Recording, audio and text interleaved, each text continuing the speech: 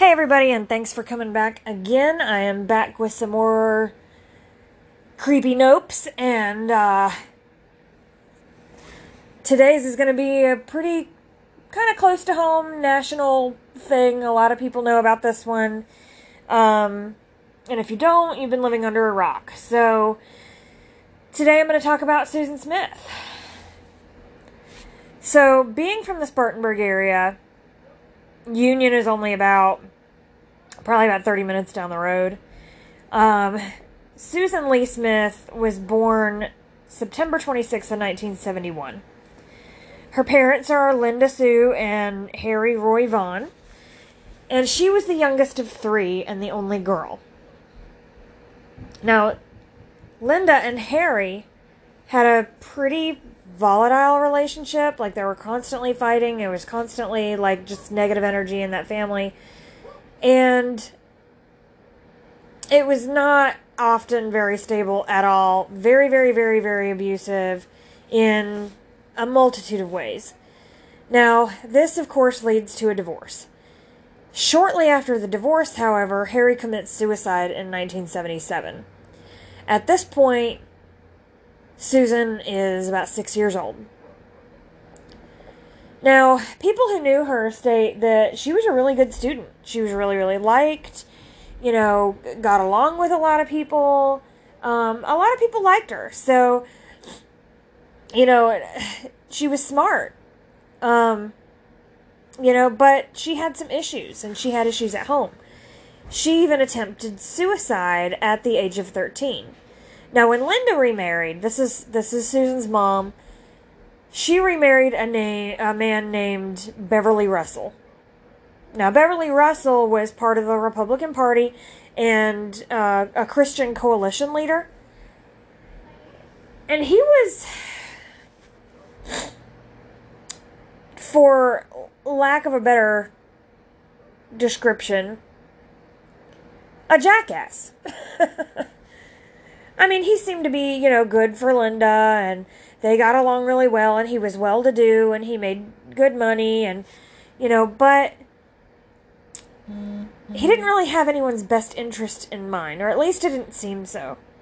Now, unfortunately, shortly after the marriage, he begins to molest Susan. And this continues for many years. So when Susan was 16, she tells her mother of the molestation. So Bev gets kicked out. He is removed from the home, and unfortunately, this move was temporary. They attended family counseling sessions and, wound up, going through different types of therapy and all kinds of things to try and work through their issue. But I'm sorry, if something like that is going on, there is no working through an issue. That motherfucker would be out the door or have a bullet in his head. So, just saying. But they decided to take the route of family counseling. Now, it wasn't long after all of that, but he was let back into the home. From here on, her entire family begins chastising her for outing Bev and for saying that he was doing these things. Now, it wasn't that he said he didn't do it. I mean, they all knew it was happening, that it did happen. And he's like, oh, yeah, well, it won't happen again. It was a lapse in judgment, blah, blah, blah, whatever. Unfortunately, he starts it again. Now, in her junior year of high school in 1988, she was voted president of the Junior Civitan Club, where she was a volunteer in the community. She did nice things for the community with that club. Now, the following year, for her senior year, she was awarded the friendliest female and started working at a grocery chain called Winn-Dixie. Now, I remember Winn-Dixie quite well. But I know some people are going to be like, what the hell is that? That was a very popular grocery chain there for a little while. Now, Susan was, during her senior year, DSS gets called again. All about the abuse and the molestation by Bev. But she is so scared at pressing charges that she drops everything. And she's like, no. Yeah, this stuff's going on, but, I don't want to get him in trouble again because I'm just going to get ridiculed, treated like shit, and abused like I was the first time. So it's easier just to take the shit than to be treated like shit by the entire family. So, being afraid of this, all the allegations were swept under the rug. He saw no, discipline for this. Now, Susan's job at Winn-Dixie soon sees some promise. She quickly moves up, becomes a bookkeeper for the store, and during her senior year of high school, we know that during that time, and while working here, she was actually sexually active with 3 different men during the same time frame. One of these, she was having an affair with a married man. Another was a younger boy. Now, both of them were co-workers. And then you also have man number 3, Bev. So she's continuing this sexual relationship that is still abuse. It is still, statutory rape. It is still rape. Because even though she's, consenting to it to just, get him off her back and whatever, that's abuse. Now, during this time, she becomes pregnant. She really doesn't know who the father is. I mean, she's got 3 different guys she's screwing around with. So knowing this, she speaks to a couple of them. She lets them know what's going on, and she's forced to have an abortion. I'm thinking more likely what she did is probably told Bev and said, hey, look, I'm pregnant, and I don't think we want my mother to find this out, so you're going to have to pay for it. And I think that's probably most likely what happened. Either him or the married man. I don't think she did this to the younger guy. I don't think he knew anything about it. It was probably something that he either didn't know or she made it out that, it was just going to get handled. Now, the married man ends the relationship with her. During this time, she actually attempts suicide again by swallowing massive amounts of aspirin and Tylenol. And yes, while massive amounts are going to do something, it's not going to do that much. It might knock her out a little while. It might make her violently ill. It might, I don't know. But Tylenol and aspirin, come on. You're going to act like you couldn't get a hold of anything else if that's what you were going to really try. If you really wanted to, if it was not any more than a scream for help, you would have found something else and you just would have done it. Something like that tells me that the Tylenol and aspirin is more of a cry for help. Hey, I'm doing this. Look at me and see the fact that I'm doing this and, show me the attention and love that I want. Now, she admits while being treated at the hospital that this is what she did when she was 13. Tylenol and aspirin. And again, it just shows me it wasn't really so much to end her life as much as, look at me, I'm trying to tell you something's up here, look at me and I'll explain it further. Now, after all of this, she meets and begins a relationship with David Smith. David Smith works with Winn-Dixie as well. I believe he was a manager at the time. And he had actually been involved in a relationship with another woman. He was actually engaged to this other woman. He was about to start a life and a happy life with this other woman. Now, once this relationship begins with Susan, he decides he's going to end this engagement and be with Susan. It doesn't take long before she's knocked up. Now, during this time, David's brother actually passes away. That is 11 days before he marries Susan. This is on March 15th, 1991, that he marries Susan. Now, David's home life also proved to be pretty troublesome.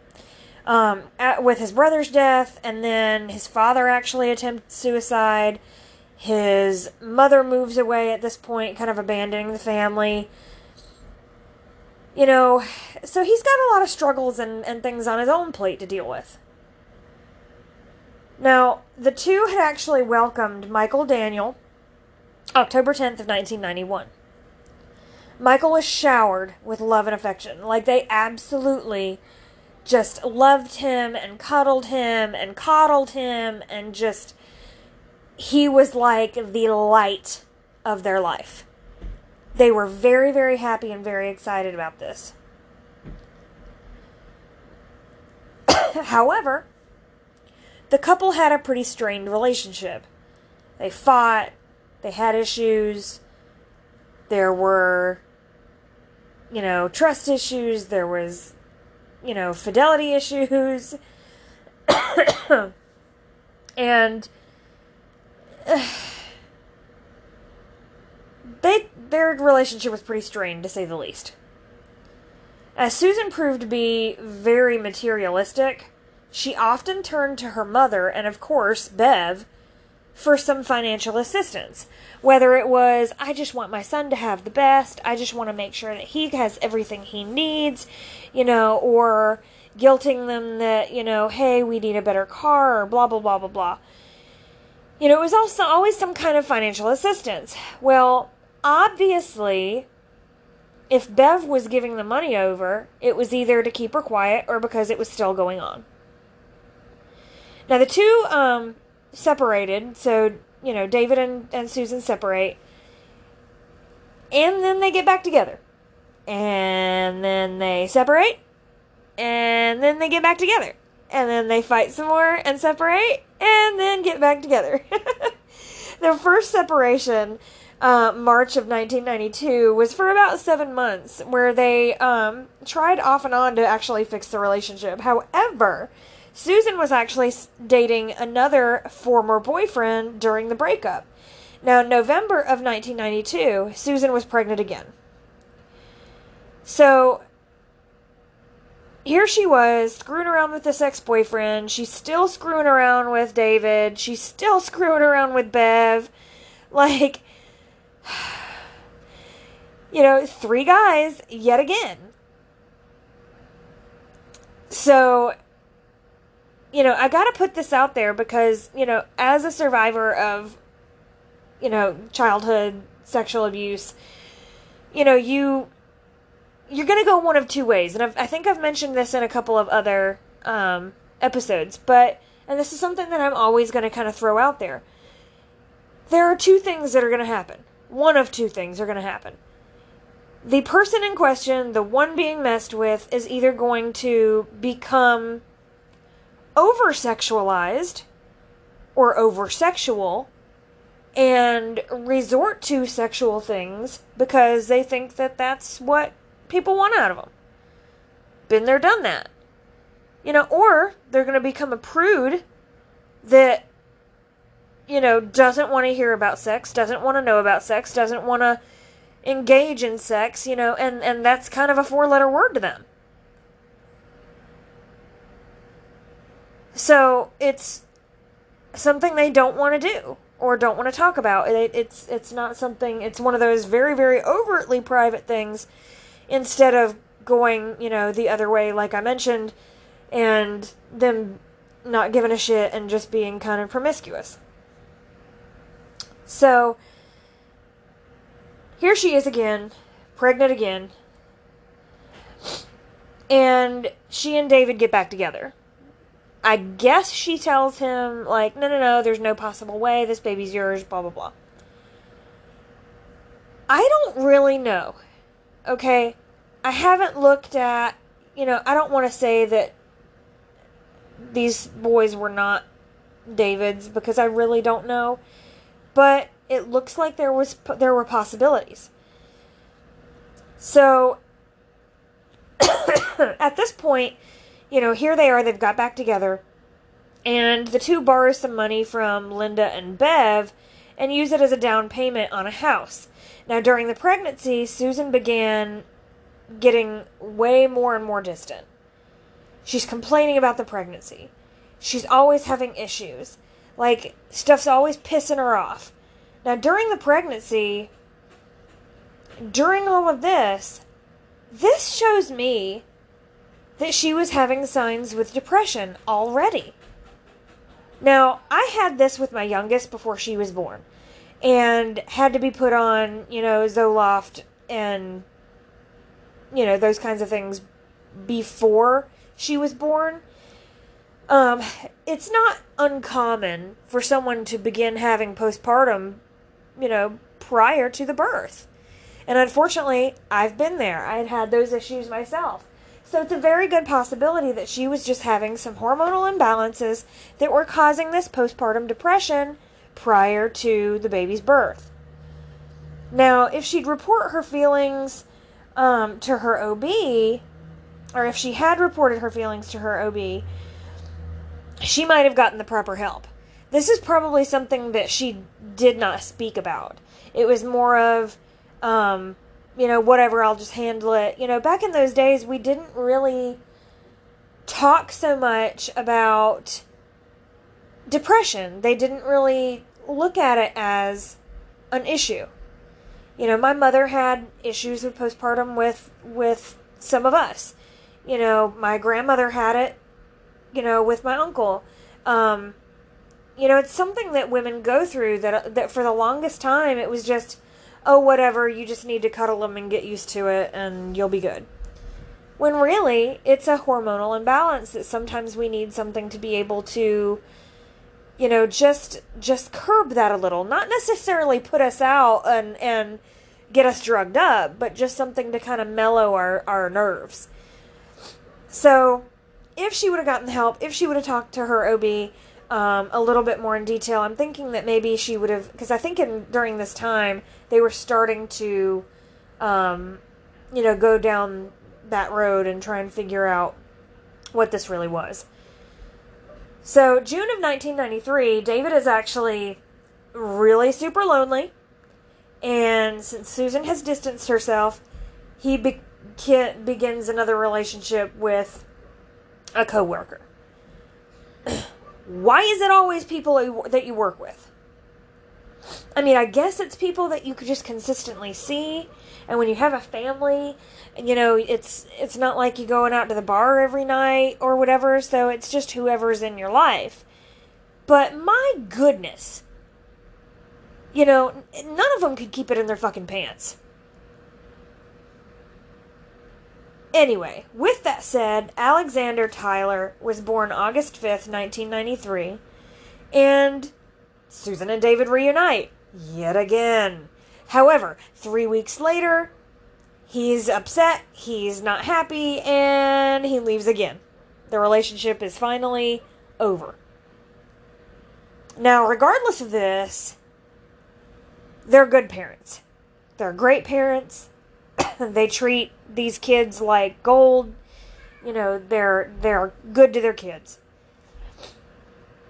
Susan starts a job as a bookkeeper at Conso Products and is promoted pretty quickly to executive secretary position for the president and CEO, J. Carey Finley, whose son just happened to be an eligible bachelor in the area. Now, Tom Finley, this son of the CEO and president, and Susan start knocking boots. They start seeing each other. They start, hanging out, spending time together. This was probably September of 1994, but she was planning a future with him. Like, it was pretty apparent that she wanted him and she wanted to be with him. But he was trying to end it. Now, October 17th of 1994, days before her divorce papers were filed, Tom sends Susan a Dear John-style letter stating that they just have different backgrounds and that he does not want children or to have to raise hers.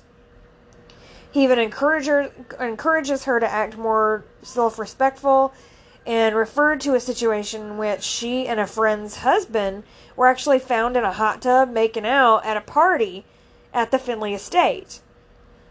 That estate obviously belonged to Tom's father, which was Susan's boss. He says to her in this letter, and I will read the entire letter at the end of the episode, but he says to her, like, if you want to catch a nice guy like me one day, you have to act like a nice girl. And, you know, nice girls don't sleep with married men. Well, she'd been doing this from the time that she was a child. So that's kind of all that she knew. You know, because of Bev, and that relationship obviously was a married man, an older man. So, you know, when you're the victim of sexual abuse, you go one way or the other. You use sex. Some of these people use sex to try and control the situations. Make the men happy. Get you what you want. You know, or control the situation. If somebody's mad at you, but you know, decide to just jump down on your knees and, you know, give them a happy ending, you know, then maybe it'll lessen the tension and you guys can get past it, or they'll forget about why they're mad.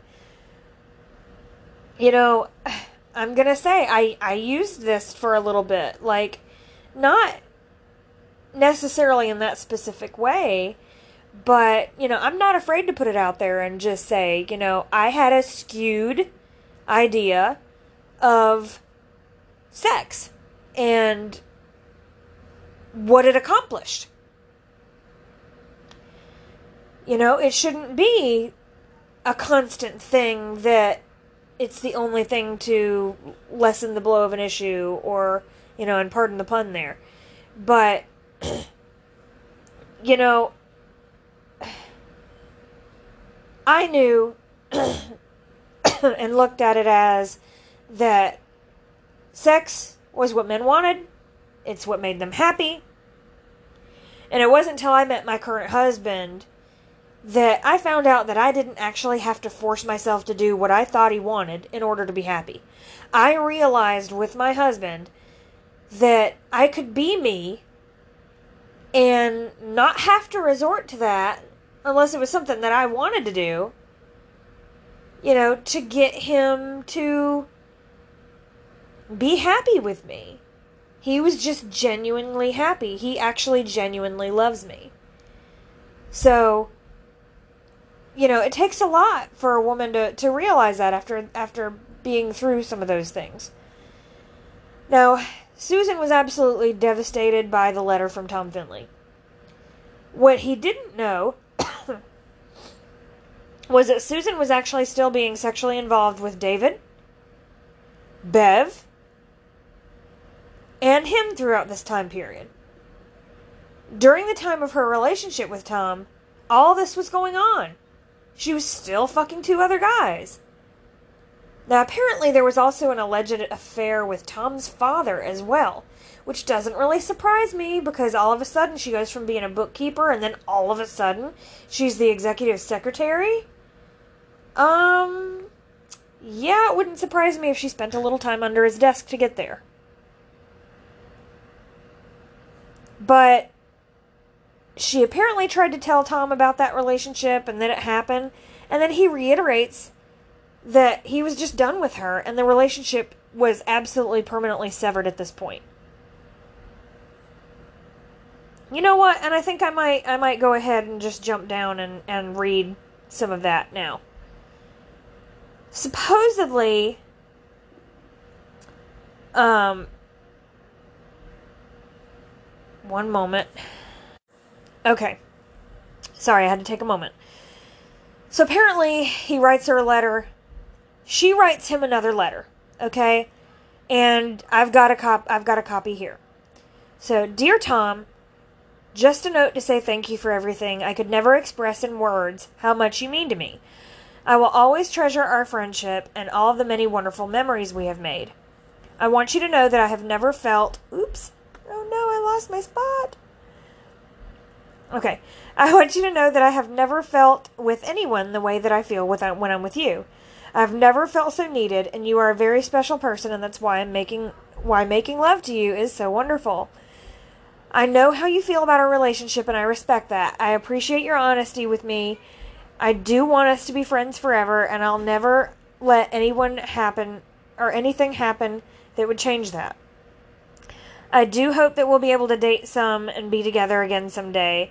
But if we never made love again, my feelings for you would not change, because having you as my friend is worth more than sex could ever be worth. Now, once again, I'm sorry for Saturday night, and would take it back in a heartbeat if I could. I just really wanted to be with you, and I hated that I wasn't. Thank you for being there for me through all the rough times. You're a true friend. I want you to know that I'll always love and care for you for the rest of my life. You are the best friend anyone could ever have. Well, I hope I said everything right. The bottom line is, I'm glad we are friends, and if that is all we can be, then we will just have to do a hell of a job of being that. Who knows what the future holds for our relationship? I'm just going to live one day at a time. One more thing before I go. Please don't ever hesitate to call me if you need anything. I'll always be there for you. Friends forever, with 2 little heart-shaped designs. Susan. Talk about juvenile. I mean, it's like, oh my God, we're BFFs. Like, oh my God. No. But then she gets this response. And this is the best part. It's a fucking typed letter. It's like, did he dictate it to his secretary? So it makes me kind of laugh just a little bit, because the whole fucking thing is typed. So this is what he says, and then I'll go into everything that happened. So he tells her, Dear Susan, this is a difficult letter for me to write because I know how much you think of me.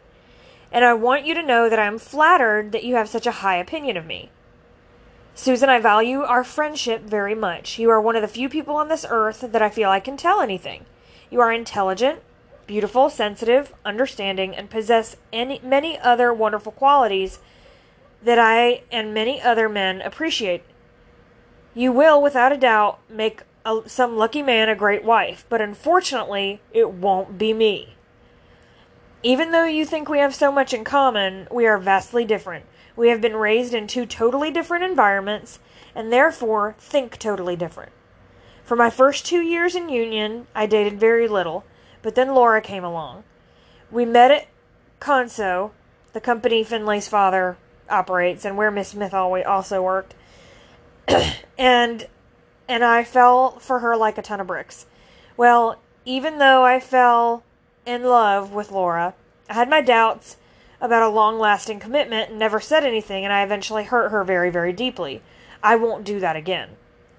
Susan, I could really fall for you, but like I've told you before, there are some things about you that are not suited for me, and yes, I'm speaking about your children. I'm sure that your kids are good kids, but it really wouldn't matter how good they may be. The fact is, I just don't want children. These feelings may change one day, but I doubt it. Now, with all of the crazy, mixed-up things that take place in the world today, I just don't have the desire to bring another human life into it. And I don't want to be responsible for anyone else's children either. But I'm very thankful that there are people like you who are not so selfish as I am and don't mind bearing the responsibility of children. But our differences go far beyond the children issue.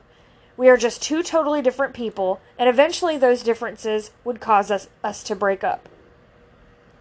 Don't be discouraged. There is someone out there for you. In fact, it's probably someone that you may not know at this time, or that you may know but never expect. Either way, before you settle down with anyone again, there is something you need to do. Susan, because you got pregnant and married at such an early age, you missed out on much of your youth. I mean, one minute you were a kid, and then the next minute you were having kids. Because I come from a place where everyone had the desire and money to go to college, having that responsibility of children at such a young age is beyond my comprehension. Anyhow, my advice to you is to wait and be very choosy about your next relationship. I can see that this may be a bit difficult for you because you are a bit boy crazy, but as the proverb states, good things come to those who wait. I'm not saying that you shouldn't go out and have a good time. In fact, I think you should do just that. but don't get seriously involved with anyone until you've done things in your life that you want to do first. Susan, I'm not mad at you about what happened this weekend. Actually, I'm very thankful. And as I told you, I was starting to let my heart warm up to the idea of us going out as more than friends. But seeing you kiss another man put things back into perspective. I remember how I hurt Laura, and I won't let this happen again, and therefore I can't let myself get close to you. And as your relationship with B. Brown, reportedly friend Benji Brown, of course, you have to make your own decisions in life. But remember, you have to live with the consequences also. Everyone is held accountable for their actions, and I would hate for people to perceive you as an unreputable person. If you want to catch a nice guy like me one day, you have to act like a nice girl. You know, nice girls don't sleep with married men. Besides, I want you to feel good about yourself, and I'm afraid that if you sleep with B. Brown, or any other married man for that matter, you will lose your self-respect. I know I did when we were messing around earlier this year. I care for you, but I also care for Susan Brown. I would hate to see anyone get hurt. Susan may say that she wouldn't care that her husband had an affair, but you and I know that that's not true. Anyhow, as I've already told you, you're a very special person. Don't settle for mediocre in life. Go for it all and only settle for the best. I do. It's 11:50. I'm getting very sleepy, but I wanted to write you this letter because you're the one who's always making the effort for me, and I wanted to return the friendship. Again, you will always have my friendship, and your friendship is one that I will always look upon with sincere affection, Tom. I know it's a little long-winded. It was a bit much, but that gives you kind of an idea. She was very, very boy crazy. She was very juvenile about the whole thing. And then he writes this out that it sounds like a freaking author's writing this shit, stating, I mean, you could see the differences in the intelligent way he spoke. And he had a higher idea of what he wanted for his life. So, with that being said, I'm going to kind of jump over to the events that came in after that letter. On October 25th, 1994, and this is the trigger warning because this is the full story, or this is a generalized idea of the story. Susan goes to the home of Shirley and Rick McLeod, knocks on the door, stating she's been carjacked at the intersection of Monarch Mills, and that her children were still in the car. A 23-year-old Susan is sitting, acting absolutely, terrified when a policeman comes and questions her. She states that a black man comes to her door at an empty intersection where she was stopped at a light, forcing her from the car, and took off with the kids in the back seat. They do a composite sketch, but it's very generic. After 2 days, Susan and David are given polygraph tests, ordered by Sheriff Howard Wells. David passes. Susan is inconclusive. There were too many inconsistencies in the story. Now, there were leaks to the press about issues in the story on the light. When the police checked the info on the light, they actually realized that she would have had to been on a road perpendicular to where she was in order to be stopped at all, unless there was another car on that road. Now, police began to suspect Susan on day 2 of the case, but had hope that the boys were actually safe and just tucked away somewhere, or with somebody, thinking that, maybe they're just somewhere and she's just got her facts incorrect, or, who knows. For 9 days, she's seen all over the news. She's seen in the newspapers. She's seen on national news. And she has these pleas for the boys return. Please, that, I just want them to be safe, and please just bring them home, and blah, blah, blah, blah, blah. Every time she does this, you don't see one tear fall from her fucking eyes. David's sitting next to her, crying his eyes out, wanting to know where his boys are, like scared to death for them. And she's sitting there with her tearless pleas for the children's return. Now, unfortunately, during all this, she mentions to a few people that she wants to know where Tom is. She tries calling him. She tries connecting with him. At some point, I believe she even goes to his home and he, rejects her. And is like, what the hell? Why the hell are you here when you should be worried about your boys? So it showed people that she wasn't as worried about her boys as her relationship with Tom.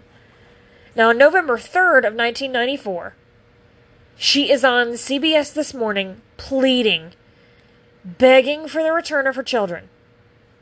However, right after this interview, and I mean right fucking after this interview, they get off of that and Sheriff Wells comes up to her and says, all right, you need to come clean and you need to tell us what really happened. We don't believe your story. What does she do? She doesn't sit there and deny it like you would expect her to do. She doesn't sit there and, keep telling the story or maintain her innocence. She says, pray with me, and then begins to bawl her freaking eyes out and confesses to letting her car roll or pushing the car into John D. Long Lake, drowning the boys. They were 3 years and 14 months. They were still strapped into their car seats. It seemed that the motive was that she wanted to try and save this possible relationship with Tom Finley. He made it very clear he didn't want any kids and he didn't want to raise anyone else's.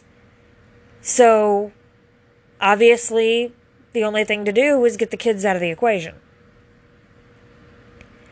Susan claims that the act was absolutely not planned and that she just was not in her right mind at the time. She states that she had obsessed over the breakup, she had left work early, picks the boys up, stops to talk to a friend in a parking lot, and expresses fears over Tom's reaction to her confessions. Tries to go see Tom. At this point, he kicks her out. She had left the boys with this friend, and then at about 8 o'clock, she goes and picks the boys up from her friend again and drives. And she states at this point that she just wanted to die, and she, heads over to her mother's. Then she realizes, all right, I'm just not in the right mind. I just did it without thinking. Or she states that she was not in the right mind. Initially, she was going to kill all three of them. She was going to kill herself and she was going to kill the boys. And at the last second, she gets out of the car. When she realizes what she's done, she panics. And realizes at that point that it's just too late to save them.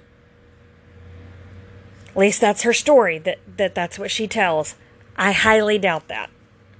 I don't believe at all whatsoever that she would not be able to save them.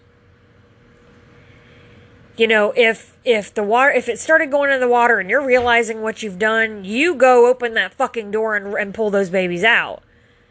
You don't wait until the whole fucking car has submerged. You just don't. You don't. And this was something that, when this was all over the news, was absolutely heartbreaking. I remember seeing this and just bawling my eyes out. Now, the famous picture you see of the boys in the little white wicker chair was taken at a Fast Photo. My mother worked at one of those stores, so she knew the woman who had actually taken that photo.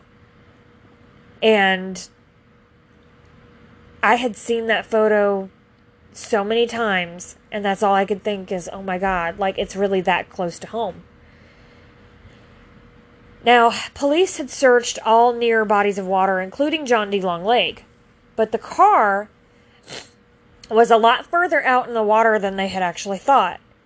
They only checked about the first 30 feet into the water. It wasn't until Susan mentions, like, where they went in and how they went in, that they realized that the kids and the car are 122 feet from shore. The divers go in, and major trigger warning here because this breaks my heart every time. They find the car. And when they get to the door, they see a little hand up against the window. One tiny little hand on the window of her Mazda sedan. Sorry.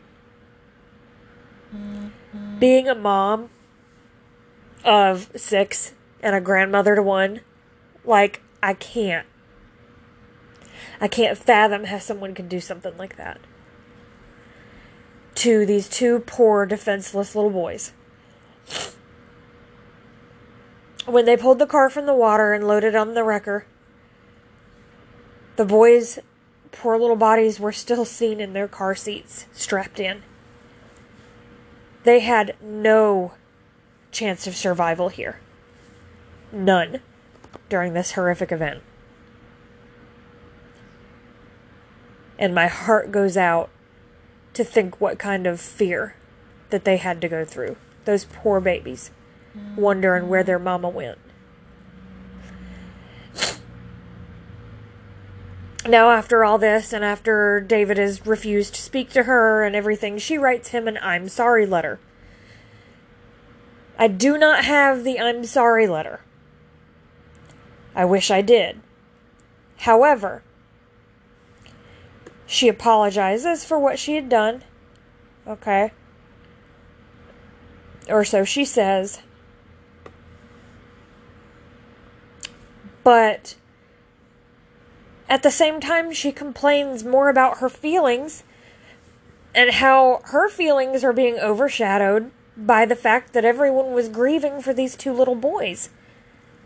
Thinking that she should have been the focus and not these 2 poor innocent babies that she had just murdered.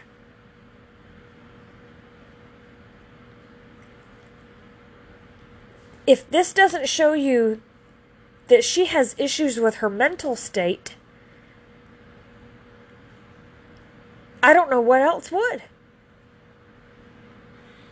Now, during the trials and during the investigations and everything on what happened and in order to try her, they do find out and they do get an admission by Beverly Russell that he had started molesting Susan again at the age of 16.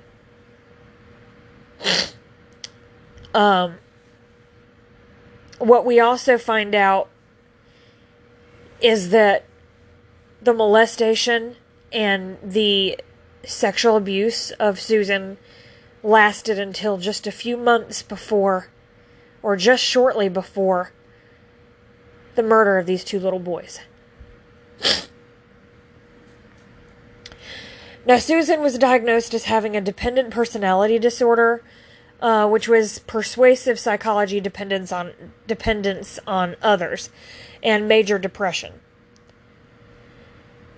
She was incarcerated in Columbia, South Carolina, sentenced to 30 years to life, and David divorced her the following year in 1995. Now, 30 years to life. 30 years to life. So she's got a possibility for parole. This crazy bitch has a possibility to get out. Now, during this incarceration, she's been caught with 2 officers who were charged after having sex with an inmate. She did it twice. Well, multiple occasions, but caught with 2 separate officers. One of them even has gone as far as, like, reaping the benefits and the rewards of it, because he's been on Dr. Oz, Dr. Phil, he's written a book, like, it's ridiculous. He's taking advantage of all that. And is not a looker and never was. Now, at that point, she was moved from Columbia, South Carolina to Greenwood, South Carolina. And FYI, this bitch's ass is eligible for parole in 2024. We got 3 years, and there's the possibility she might get out. Now, you want to hear something really fucked up? She keeps photos of the boys in her cell, plastered to her wall. You know, other inmates would put, pen pals, they're going to put their family pictures, you're going to, and yes, they were her family, but I don't think it's there because of grief. I think the bitch is just nuts and thinks that she's going to see him when she gets out. I mean, that's how it looks. Is, oh, my boys, I'm going to see you guys soon. Well, maybe that's so. I just wish somebody would have fucking put her out of her misery in there. She gets out, and someone's going to do it. Now, it's almost like she's just out of touch with the reality that she actually killed them. And that they're gone. That it was her that did it, and it wasn't just a freak accident. But she has such a disconnect with what she's done. Now, David remarried in 2003 and has a very loving wife, Tiffany, and children, Savannah and Nicholas. I personally was lucky enough to meet David and photograph his family at one point. Great people. Wonderful, nice people. I didn't realize, honestly, because I dealt with Tiffany, I did not realize who I was dealing with until they rang out and one of my coworkers comes over and is like, you know who that was, right? No, I didn't. I mean, he had changed. It had been X amount of years. Like, he had changed. He wasn't... It had been 10 plus years. Well, no, right at 10 years. Maybe a little longer when I actually was able to photograph them. But, I didn't know. So when Tiffany came to pick up pictures, I just remember, her saying, thank you for not making a big deal out of it and not asking a shit ton of questions. And I was just like, honestly, I didn't realize who he was until you guys had left. And I was like, and I'm not, I'm not one to do that anyway. I was like, it's not my business. My prayers go out to him. And that's about where I left it. And she was just like, thank you so much. And that was it. But very, very nice, loving people. And I hate that he had to go through that and that he doesn't have these boys. Now, just to put this in perspective, Michael would have celebrated his 30th birthday this year. Alex would be 28 later this year. Now, their memorial initially was set up lakeside at John D. Long Lake. They were, however, removed later due to the mysterious things that started happening. There was all kinds of interesting things happening at the lake. They wanted to turn it into supernatural things and whatnot. But I didn't want to, jump into any of that. I just wanted to leave the story what it is. The memorial then was removed sometime after 1996 and moved up the road to a location that was roadside heading to the lake so that it didn't cause any huge gathering like right in that spot. The pier that the car rolled off of actually was removed a few years later.